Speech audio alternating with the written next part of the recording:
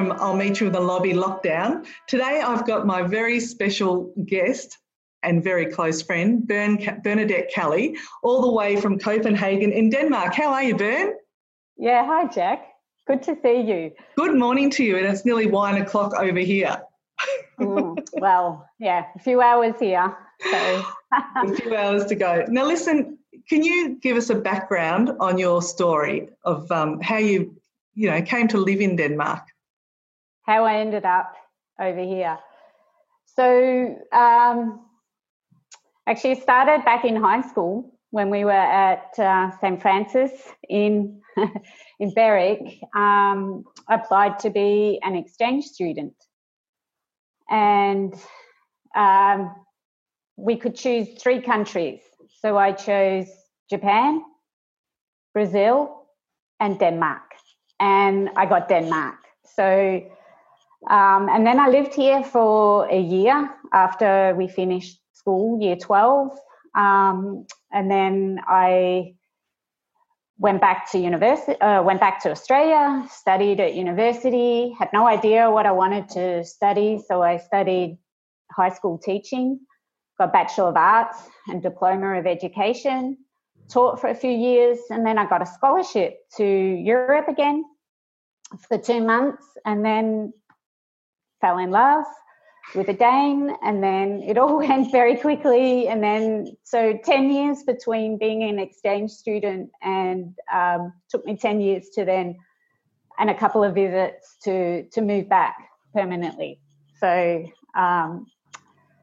and that was back in 1990. So that was, 30 years ago was the first time I came here, and I've been here now for 20 years. It's incredible. It's gone so fast too. Well, I was just going to ask you, at any stage while you were over in Denmark as an exchange student, did you ever think you'd ever return there to live? Oh, I don't think I've ever asked you that. Return to visit? Absolutely. Yeah. And I did have a few visits. So when I was studying at uni, I did come over to Europe and visited my host family, and also had a few visits from Denmark over the years as well, back home at with my parents, but never to live. No, that just didn't consider it. So I actually say, I didn't choose Denmark. Denmark chose me in a way. It's a bit funny, but that's just how it is. Not planned at all. Now you're at the moment you're a project manager and instructional designer in in the IT industry. Can you tell us a little bit about that and how you got into it? Oh, so how I got into it. So as I said, I'm a school teacher by trade. So I worked for a couple of years in Australia in high school, moved to Denmark, didn't have a job, was looking. And at that time, 20 years ago, anyway, I applied for a job at a software company, had no idea what it did. It wasn't very tech savvy whatsoever, but I ended up in their training and certification team. And they have the tech experts. They have all the programmers and engineers and that, but they didn't have success at that point in being able to get all the expertise in the head on paper, so to speak, in air quotes, and how to communicate that in a simple, brain-friendly way where was easy to teach and was easy to learn. So when I think about it, like my first boss, I'll have to give him a plug, John Andrews. What a gamble, what a bet he took on putting someone like me, brand new to the country, like to the culture, no experience with tech whatsoever, but he could see that, just a different profile than most people in the company, but that's what they needed. But also, just let people know too, you could speak fluent Danish by then. No, You couldn't? I couldn't. No. So You're I pretty lived good though. here. You were pretty good because you lived there for a year. So I lived there for a year, but this is 10 years on. In the meantime, studying another language at university. And so I was getting all confused. So when I was at university, between all my languages, and so I was like, right, you're going to just have to forget Danish. You're not going to use it again. Just put it in the back seat. When I came back 10 years to visit, I was sitting in the same living room with my host family, the same people, and they're speaking the same language, Danish, and I just could not understand a word. And I was sitting around thinking, how can this be? Like 10 years ago, I'm participating in these conversations. I couldn't understand anything.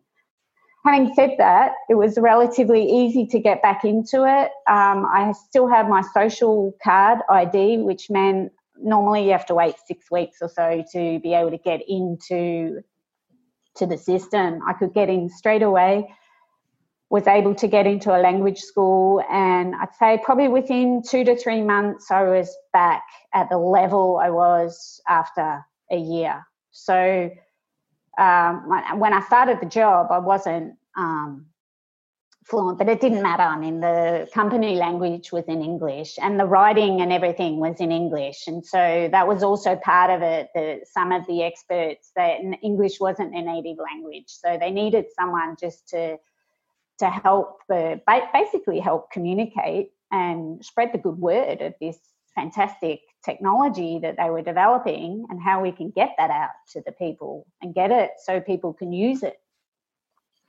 So what do you appreciate about Copenhagen and Denmark? So to live here, it's a very easy place for me to live. What I really like about this place is the high level of trust between people and the honesty that you get. And just with that, it's a level of safety in the city. So I live in an apartment in the city and with my 2 girls, teenage girls, and I really don't have any worries about their safety, which gives them and me a lot of freedom. So they can travel public transport pretty much any time of the day and evening without having to be with me. It's safe. I feel safe taking public transport by myself as a female. And even, you know, they would walk, and it's a little bit old-fashioned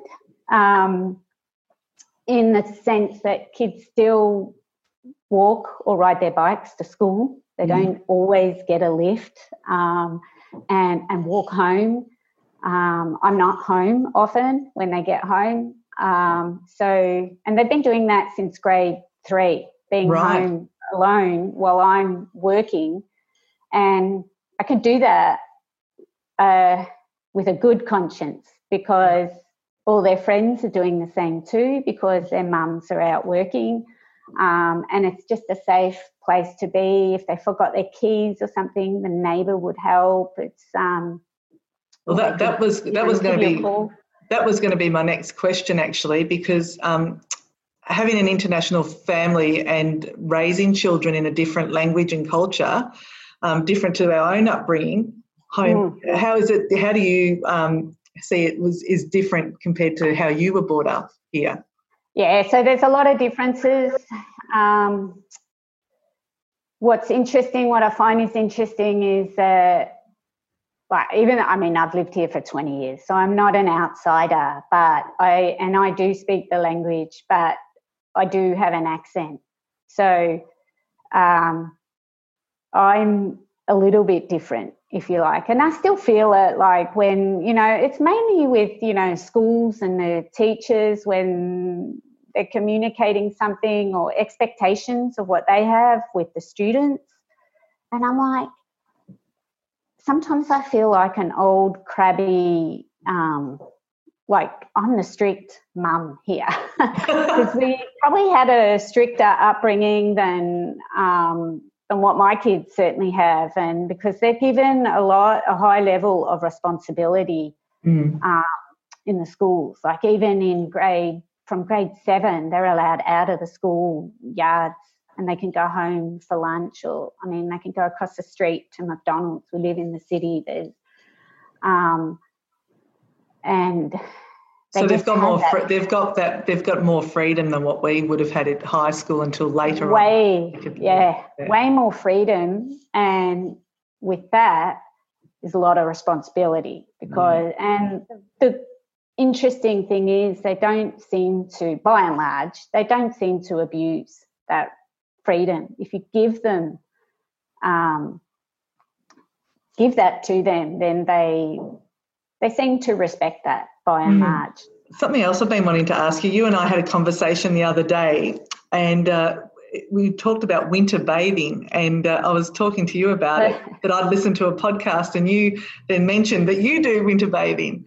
And can you share with the listeners the benefits of winter bathing? So let me tell you what it is first, what we do. So there's a sauna. I don't do it without a sauna. Some hardcore swimmers would do that. But it's winter and it's Denmark, so it's colder than Australia. So, but there's a sauna. So I usually start in the water. So I get into the water. I'm in there for about maybe 15 to 30, 40 seconds, maybe up to a minute. And then up. I usually don't put my head under. Is there a reason why you're only going for a minute? Is it just because you can't stand it so cold? Or is that enough? Like, is 1 minute sort of? 1 minute max. The first time I'm probably only in there 15 seconds. Then I'll go into the sauna and straight into the sauna and maybe spend 5 to 15 minutes in the sauna, get really hot. The sauna's like 80 to 90 degrees Celsius. Then when it's so hot, you nearly can't stand it anymore, out in the water again. So it's the hot and the cold mix. And so if I've been in the sauna, I could probably stand being in the water for maybe 40 to, I'm working my way up. So how often do you rotate that during that morning? I would do it maybe 3 times in the water. Okay. And then 3 times in the sauna, and that's it. So and what are the benefits? Yeah. So I think the health benefits, there's probably a lot of social media groups that can tell you what the health benefits are, but I think it's all largely undocumented what the health benefits actually are. So there's a lot of research that's taking place about it, whether, it helps benefit your immune system. Do you actually get fewer colds or flu or just less sick in the winter period? And can it help with weight management? I don't know, all sorts of things. But I don't really take any notice of that. I don't do it for that. I do it, it makes me feel good. If I do it in the morning, I like to do it. That's the best time for me. If I do it in the morning, I just feel better that day. I feel more energetic. I feel just, if you've gone out for a walk in the morning, you just feel good after you've done it. So how often would you do that a week? So it's only winter time. So I want to try to do it 3-4 times a week. Right. If I could do it every day, I would. I just don't have the time to do it every single day. Sometimes I might take a break during the day and then do it, 11 or 12 during the day as well. So it's pretty cold here. So, and now it's not, but if it's a really cold day, the water can actually get to freezing, where there's ice and snow and everything. So, and I also like it. It's a challenge every single time. Is there a is there a temperature where they just go, no, you can't go in today, it's too dangerous? There's no. I haven't experienced that. You haven't, yeah, right. No, I haven't seen that. But it's just a challenge every single day, which is what I also like. So like I said, I'll work my way up, and can I just take 5 seconds more?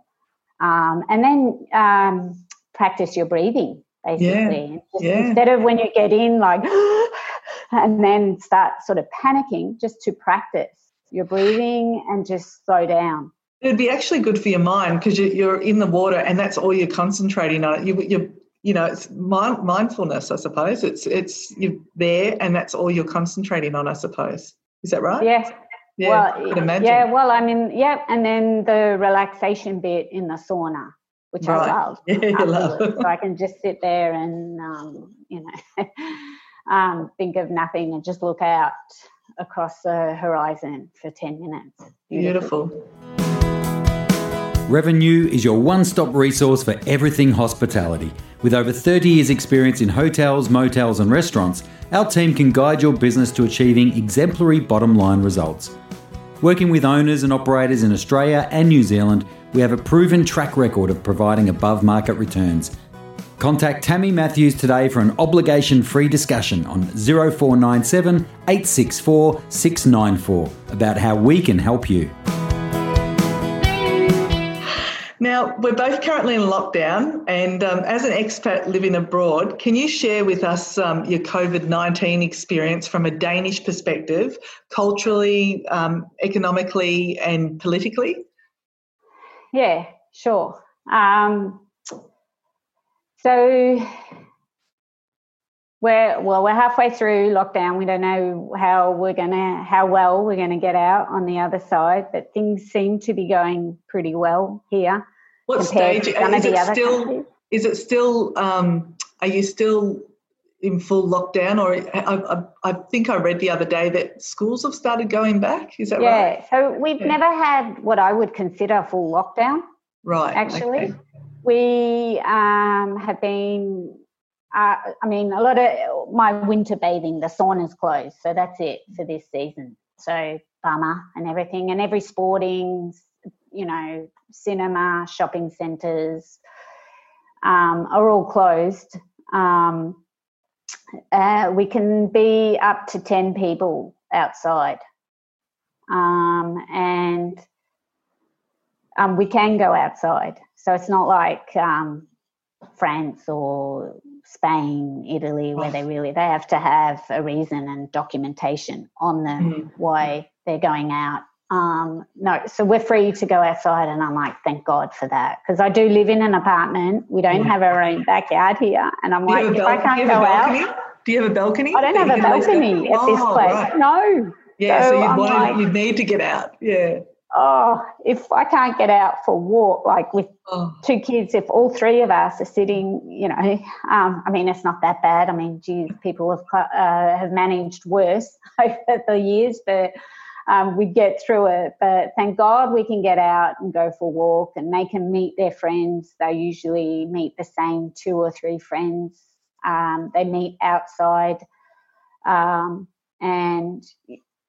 supermarkets are well stocked up and everything, so it's all good. What I found was they probably went in pretty early, like when the Prime Minister, did her first speech, like all schools from tomorrow, this is closed, that's closed, blah blah blah. We were all sitting in the lounge room going, it's a wow, shock to the this system, is isn't it? Serious, yeah. It was earlier than what I thought. So, I mean, because I work from home a lot, my work had already encouraged us to work from home if you can, and just avoid like public transport at peak hour. So if you have to come in, try to just come in at different times and everything. So it was I was doing that anyway. But did you have the toilet paper fiasco like we did, where we haven't been able to get our hands on toilet? So we saw videos from Australia. So Australia was our inspiration to, as soon as the Prime Minister, while she was speaking, I think she spoke for about half an hour, then the shops. And it was kind of interesting, she actually did say, don't hoard. And when you say don't, people do. So Mm. people were out in the supermarkets grabbing all that stuff while she was still speaking on a Wednesday evening. You know what? That lasted, this is my experience. I don't know. It could be different. Other people in Denmark could totally have different experiences. I think it lasted maybe 2 or 3 days where there weren't supplies, and then it came back. And by and large, we haven't had that really strict lockdown. Yeah. By and large, people do as what they're asked. First of all, they'll ask and recommend, and if that doesn't work, then they will tell. And it's sort of, I feel the Prime Minister's sort of like our mum, everyone's mum. It's like, right, I'm going to ask you kindly to do your social distancing and do this and stay at home and everything. And if you can do that and it all works, you know, then you can have your lollies on Friday. Yeah, exactly. Yeah. And we'll all be good. But if not, then it won't be 10 people, it'll be 2 people. And we don't want that, do we? Yeah. So it was a bit like, it was probably a bit like that too over Easter with us. We were told by our Prime Minister, Scott Morrison, nobody's to go away anywhere, and like, don't you even think about it. So it was sort of like, and they didn't put restrictions in the regions here. So they didn't say you can't travel here and there, but just give it a second thought. Yeah. So it's that I feel there's also this moral social responsibility. It's sort of like, you know, the new passive smoking, right? If you were smoking in the old days, it'd be, you know, people would look down. So if you're not doing the right thing, you soon will, because you're getting the condemnation from the people, from the others in the supermarket. So you might be a comment or just a look, right? Which can be enough. Schools, so they sent the kindergartens, creches and the younger school levels back last week. If the schools are ready, they have to do a lot of spacing and everything. So, and it's not normal schooling, but encouraged to be out as much as possible and everything. So they went back, and then just today, service industry like hairdressers and physios, chiropractors and things like that. Nails? Yeah, We're in trouble. Our nails are going to look ridiculous in the next The other one that they've said is tattoo parlours, and I'm like, yes, extremely important. That, but no. But and they need to, keep their distance. So they're also, you know, encouraging nail salons, if you can, to put up a plastic visor. Shield. So that's a good idea. So slowly see how we go. Up until now, it's been we haven't had the worst number of fatalities compared to some other. Hopefully, yeah. Generally, people do as actually, I've got the latest figures here for Denmark. There's been 7,384 cases confirmed over this time, but you've had 4,141 recovered, and you've had 355 deaths in that time, say compared to Australia, which has been 70 deaths to date today. Yeah, so way more than Australia, because the population of Denmark is just over 5 million. So you'd equate that to probably the population size of Victoria. Yes, So it is more than quite a lot more. So here I am saying, our numbers are pretty good. It's all relative. Oh, they are, though. They are compared to the rest of the world, though.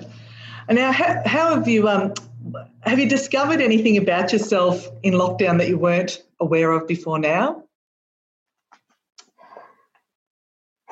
Yeah, interesting question. So, look, I have to start off by saying I'm probably less impacted than most of your listeners, right? So I'm not in travel industry. I'm in IT industry. If anything, we've got more work to do with cloud computing. We're helping people being able to work from home. In my department, we're doing classroom training and online, and we just flip a switch and can go 100% virtual in our instructor-led formats. And there's things to figure out. So, and my kids are old enough for homeschooling and that. I'm not the stressed out parent where I have to figure out, and help them and sit with them and do their homework. They're pretty much self-driving there. So I'm very blessed that I'm not impacted as much. I mean, I don't have a business like you in the travel industry to really have to really stop and think, what now, right? So I haven't been pushed to the limits of what I think what you have and what a lot of your listeners have. So, but what I've learned, I think, is I actually quite like this. It's not too bad. I quite enjoy having teenagers at home with me. They're always out with their friends or everything. Nice. Now we've got more time together, and I'm enjoying that. I really am.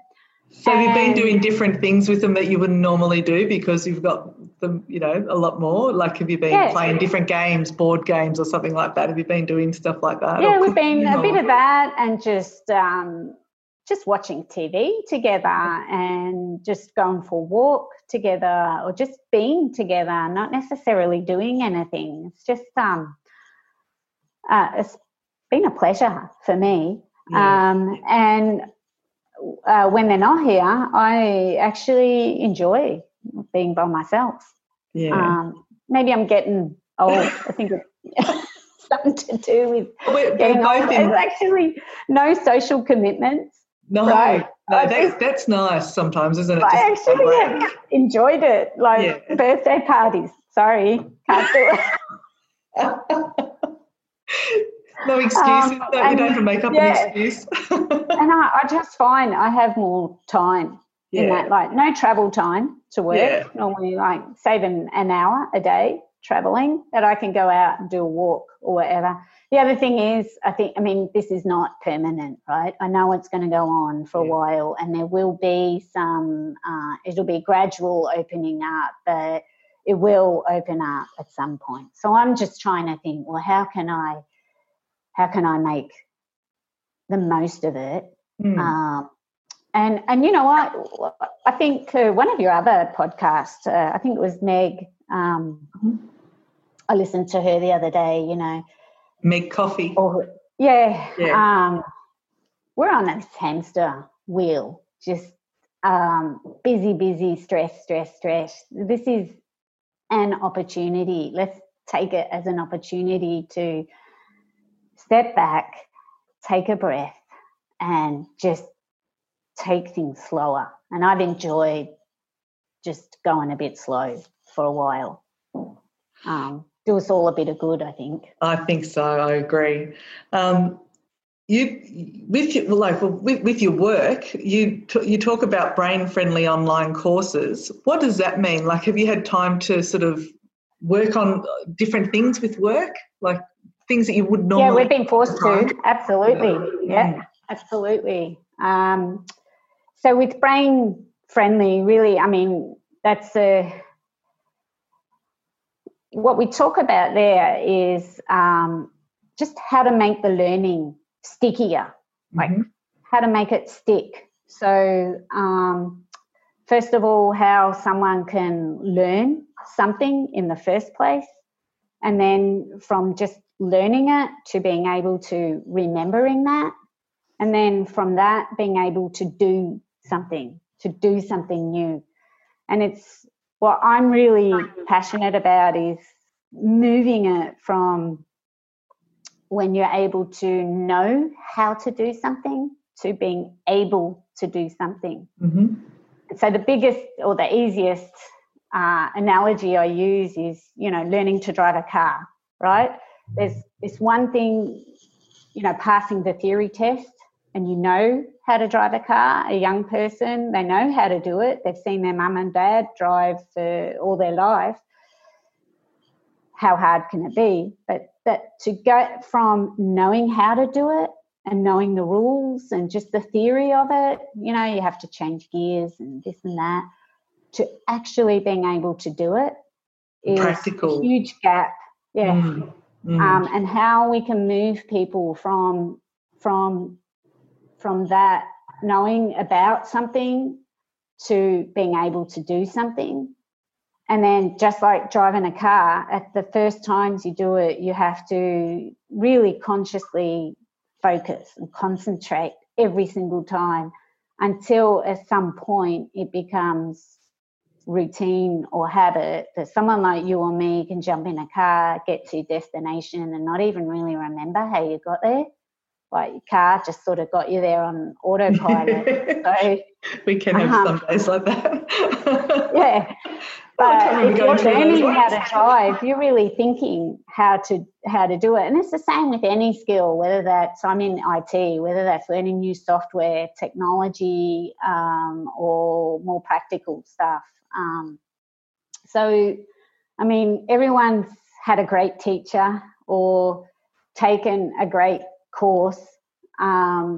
What I am passionate about and know is if it's a great course or great teacher, it's not an accident. It's because of great design under the hood.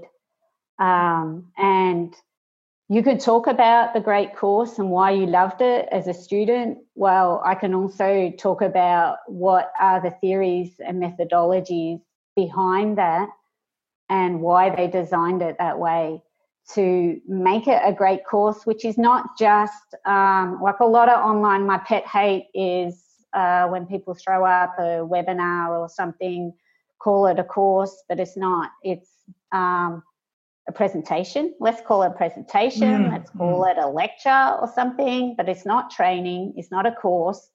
And maybe on the borderline of what I would call edutainment. Right. Oh,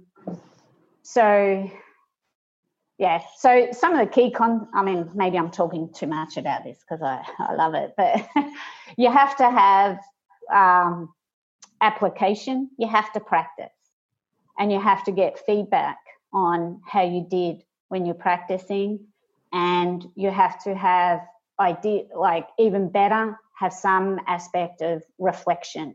How did I feel when I was learning that? What went well? What didn't go well? It has to be that self-reflection and repeat it over time. That's a great way to learn a new skill.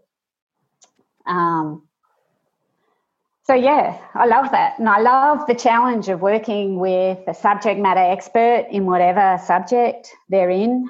And so you work with all different, you work in all different fields from that point of delivering something like that? So right now, most of it, I'm in IT, so most of it is technology. Right. But what we're seeing in technology is actually, it's not just to IT departments we're actually teaching, it's now the business departments. And our tech specialists, instead of, if you had to implement a new technology, new software, you'd be talking with the IT department. These days, they're talking with the business leaders. They might be talking with the head of marketing or the head of sales, or and it's not just implementing some new version of some software. It's like helping solve problems, helping solve business problems. So the connection between the software and the technology and the business problem is closer. So our technologists have to talk more business, and our business people have to be more tech savvy. So I'm in the middle there, and that bridge between, and how do you connect them and make it relevant for whoever they're trying to teach. So a lot of it is software and software related, but and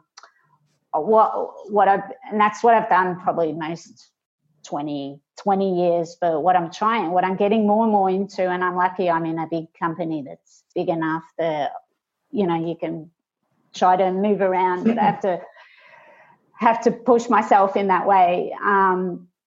Just that doesn't just happen. I have to say, you know, I want to get involved in this and get myself involved.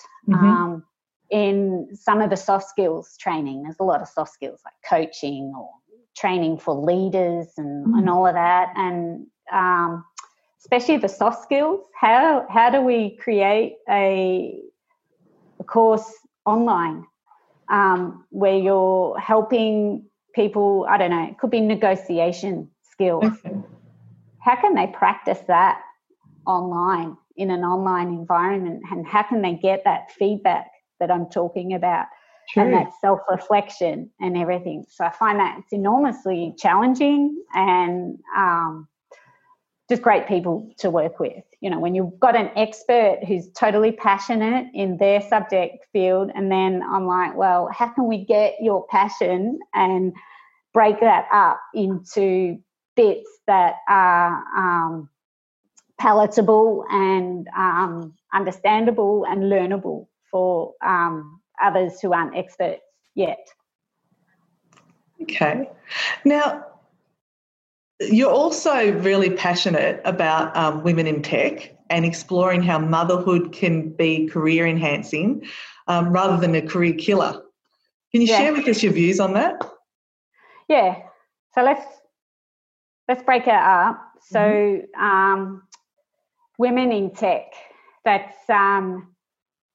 I guess for me it's simple. It's just good business. It's good for the business. The more, and it's I was looking up, I work at Microsoft and great company and everything, but I was looking at their data yesterday. There's just over 27% of the company are female, and out of in tech roles, so engineering or something like that, that's down to just over 21%. Has that grown though? Has that grown over, say, the 20? That's grown, yeah. Since 2016, I think it was down to 17%. Okay.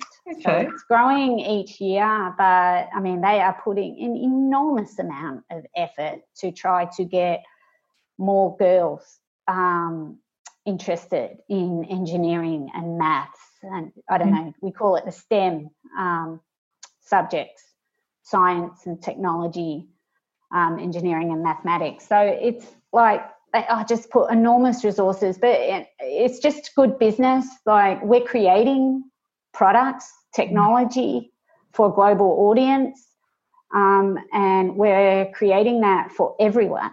And if we're creating that for everyone, like 50% of the world is women or more, like 51.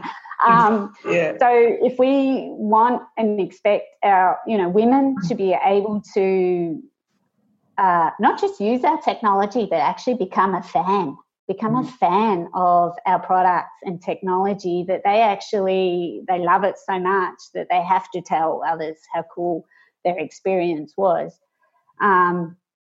Then we want women to be part of designing that technology. And it's not just women, it's global audience. We want diverse people from everywhere, and just diversity for everything. Like, it could be just personality diversity, or we want extroverts and introverts. We want all different types to be part of that design and development and marketing and sales, the whole end-to-end range. We want that diversity, including women. So women have just been underrepresented. It's increasing, but it's just very, very slow. I was going to ask you, why has the uptake been so slow, do you think? So I think maybe historically, don't get me started here. There's a lot of reasons, but I think, you could say one thing is historically is if you think of what a computer software engineer, you might have in your head someone who's a bit geeky or works by themselves. There's not that much collaboration or interaction with people. And that's just not how it is. There's a lot of collaboration. So do you think it's sort of been in the past, women have looked at it as maybe being an introvert, like it's been for introverts as such? That's too, for when we're talking women. I think the problem is girls aren't taking engineering degrees. So even in Denmark, if you look at like girls are educated and probably beating guys in how many are taking a university degree. But what are they studying? They're actually not studying. They're still underrepresented in university degrees in engineering or maths, right? And so when Microsoft looks at universities, there's not that many girls to choose from. And then why are they not choosing those university degrees? And goes back to high school. And I think, that's what I was going to say. Does it stem back to high school that they haven't been really exposed to that sort of career? Exposed, but just the role models or the lack of role models that you have. It's with any underrepresented group. You need the role models. It's that chicken and the egg sort of thing. But you also need, in years 7, 8, 9, young girls when they're becoming teenagers. And yes, it's actually cool to be good at maths, right? And to be a rock star at maths. It's actually cool. It's not a nerdy thing. And it's not just acceptable, but really great. And other teachers encouraging that. And what if there's a girl who does like it, and what will her friends think and all of that? And so it's just so early in the process on how we socially condition girls and boys, right? And then there's the whole thing that once they do come to a company like ours, do they feel they belong? So we've gone from, diversity and inclusion to, the inclusion focus, making sure they feel like they belong when you're there. You finally got some girls here. Let's, what can we do to make them feel they belong, they're wanted, and that they'll stay? So as you say, they need almost like an influencer of somebody like yourself, even that can influence. But you know what I mean? That can influence them in that field. Yeah. And so when we talk about mothers as well, I think that just started. I was at some conference and I was at a diversity lunch, and there's a panel, and then some young girls were asking questions about,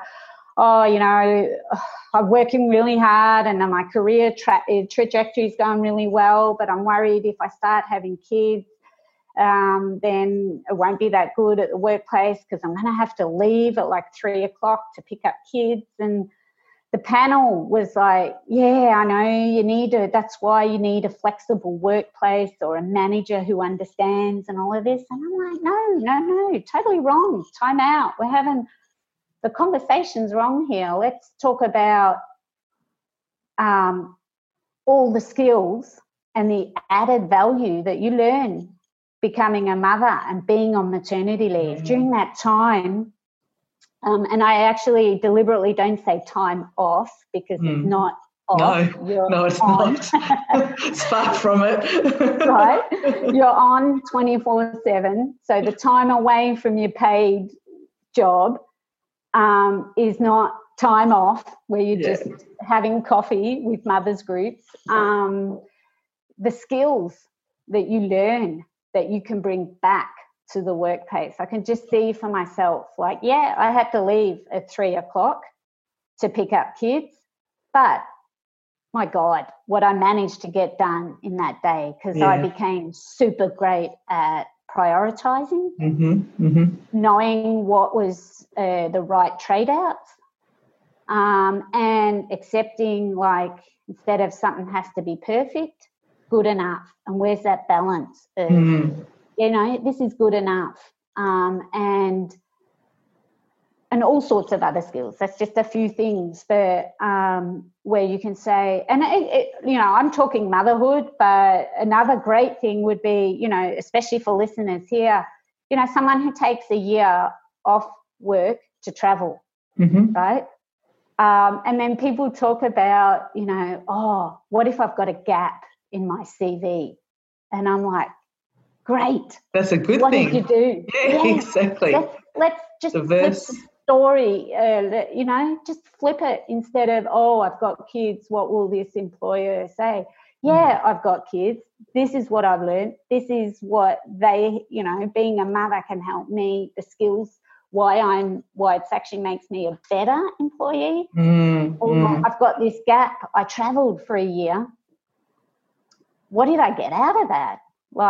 And how can a future employer or team or whatever benefit from all these wonderful experiences and skills that you learn, whatever that is? With your work, you travel a lot. Can you share any funny travel stories with us? Yes.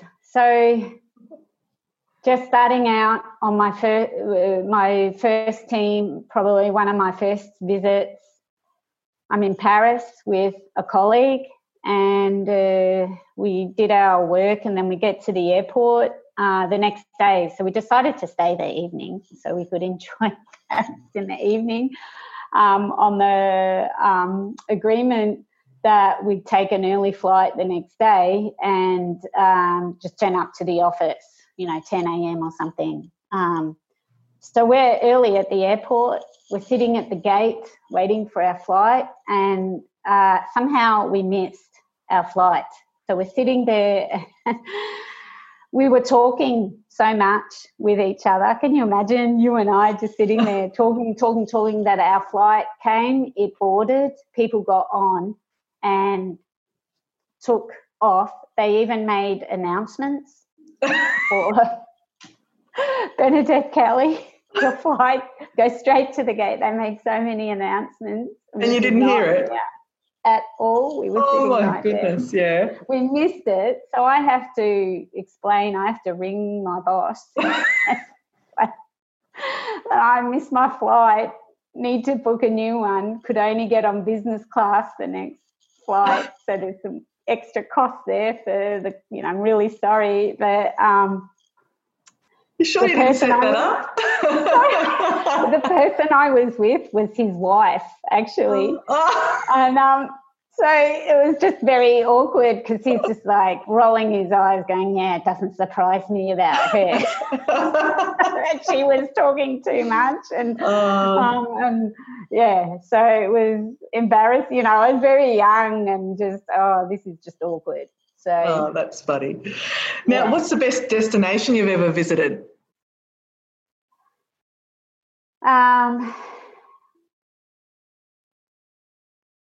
As a destination in itself, I would probably put Iceland up there at the top of my list, partly because it was unexpected.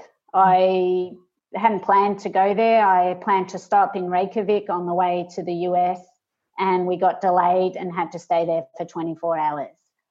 And then we were just put in some really crappy hotel and everything, and the weather was just horrible. And I just thought, I can't sit in this hotel. We're going to have to get out. And so we found out that the Blue Lagoon hot thermal springs was like 15-minute drive from the hotel. And I'm like, let's just go there and make the most of it. And it's just magnificent, partly because it was unexpected, didn't plan it. So, those unplanned experiences are often the best. Yeah. But also I just remember driving from the hotel over there. The landscape was just so different. It's all volcanic ash. I just never felt so far from home, so far from Australia. Just that feeling. It was just amazing. So I've only been out of the airport that once for 24 hours, and that's absolutely a place I have to go to and have to bring my kids and experience that. I've seen some amazing photos of Iceland. It looks amazing. So I can imagine what it would. I couldn't even imagine yet. I haven't been there, but I could imagine by the photos, seeing them. It looks like an amazing place. Yeah, and just the feelings you get when you visit these places, right? Yeah. And as you say, that feeling of being so far away from a place, like from your home country, you know. Yeah. It's like at the other end. And I felt so remote as well. Yeah. So maybe that's how international people feel when they visit Central Australia, because it is so different, just the colours and the landscape and the vastness, and knowing you're so far, like someone from Denmark, right, because you're just so close to the coast. It's a country of islands, right? You're always close to the sea and the coast. But in Central Australia, hours and hours from the coastline. I'm sure a lot of international people must have that feeling when they visit Central Australia. Central Australia comes up a lot when I do my podcast and speak to a lot of our guests. They bring Central Australia up all the time. One of my favourite places too. Yeah. What's your most emotional travel experience you've ever had? Like when you just not expected it and you didn't expect to become emotional. Can you share that with us? Or one of the experiences with us? Yeah. I could probably bring in two. So one was up in far north Queensland, visiting the Daintree rainforest for the first time. So I'd been to Cairns quite a few times in all sorts of seasons, even rainy season, right? And so we thought we'd go up to the Daintree. So, yeah, there's no joke that it's called a rainforest in rainy season. So we took this bus up, and you have to cross. Have you been there? Yes, I have, yeah. And you have to cross the Daintree River with this barge, right? This would be probably 18 years ago, right? So we're in a little tourist bus, and it just stops just before the barge. We all have to get out, and why are we getting out? Oh, we have to wait. It's rained too much. The Daintree River's flooded. We can't cross. Oh, okay, fair enough. Well, when can we cross? And the guy just looks at us. When it stops raining. Oh. And we're like, okay. So you're just sitting there. How long's a piece of string? And, you know, you just really get that sense of, it wasn't emotional in that sense, but where you really feel at the mercy of the climate in this case. Just circumstances outside your control, and no matter how sophisticated we are as a society in Australia or anything, you're just still at the mercy of this when it stops raining. So I think we had to sit and wait for maybe 4 hours before we got there, before we were able to, the water went down and we could cross. But then we're on the other side, right? And then we had to come down to Melbourne back for Christmas, and we're like, what if we can't get back? So just we had to change our plans just to make sure that we could make our flight from Cairns to Melbourne. And it really, you know, you feel really, what do you call it? Small. Yeah, vulnerable too. Vulnerable. Because, yeah. And I just felt really amazed at that point in Australia that we were still subject to climate. It was just a good reminder, and it's kind of similar to now. Now, exactly right. Who would have ever thought? How sophisticated our societies are, and we're all still vulnerable. Doesn't matter how much money you have or what status you have or what job you have or who you are. It's brought us all to our knees. You're not immune to this no matter who you are, right? How famous you are or how poor you are or whatever.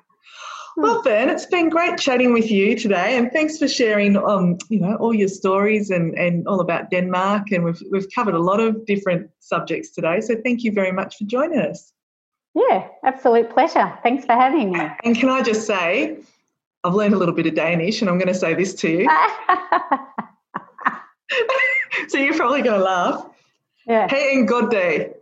Yeah. Did I say it right? Og lige måde. Yeah. Well, I understood you.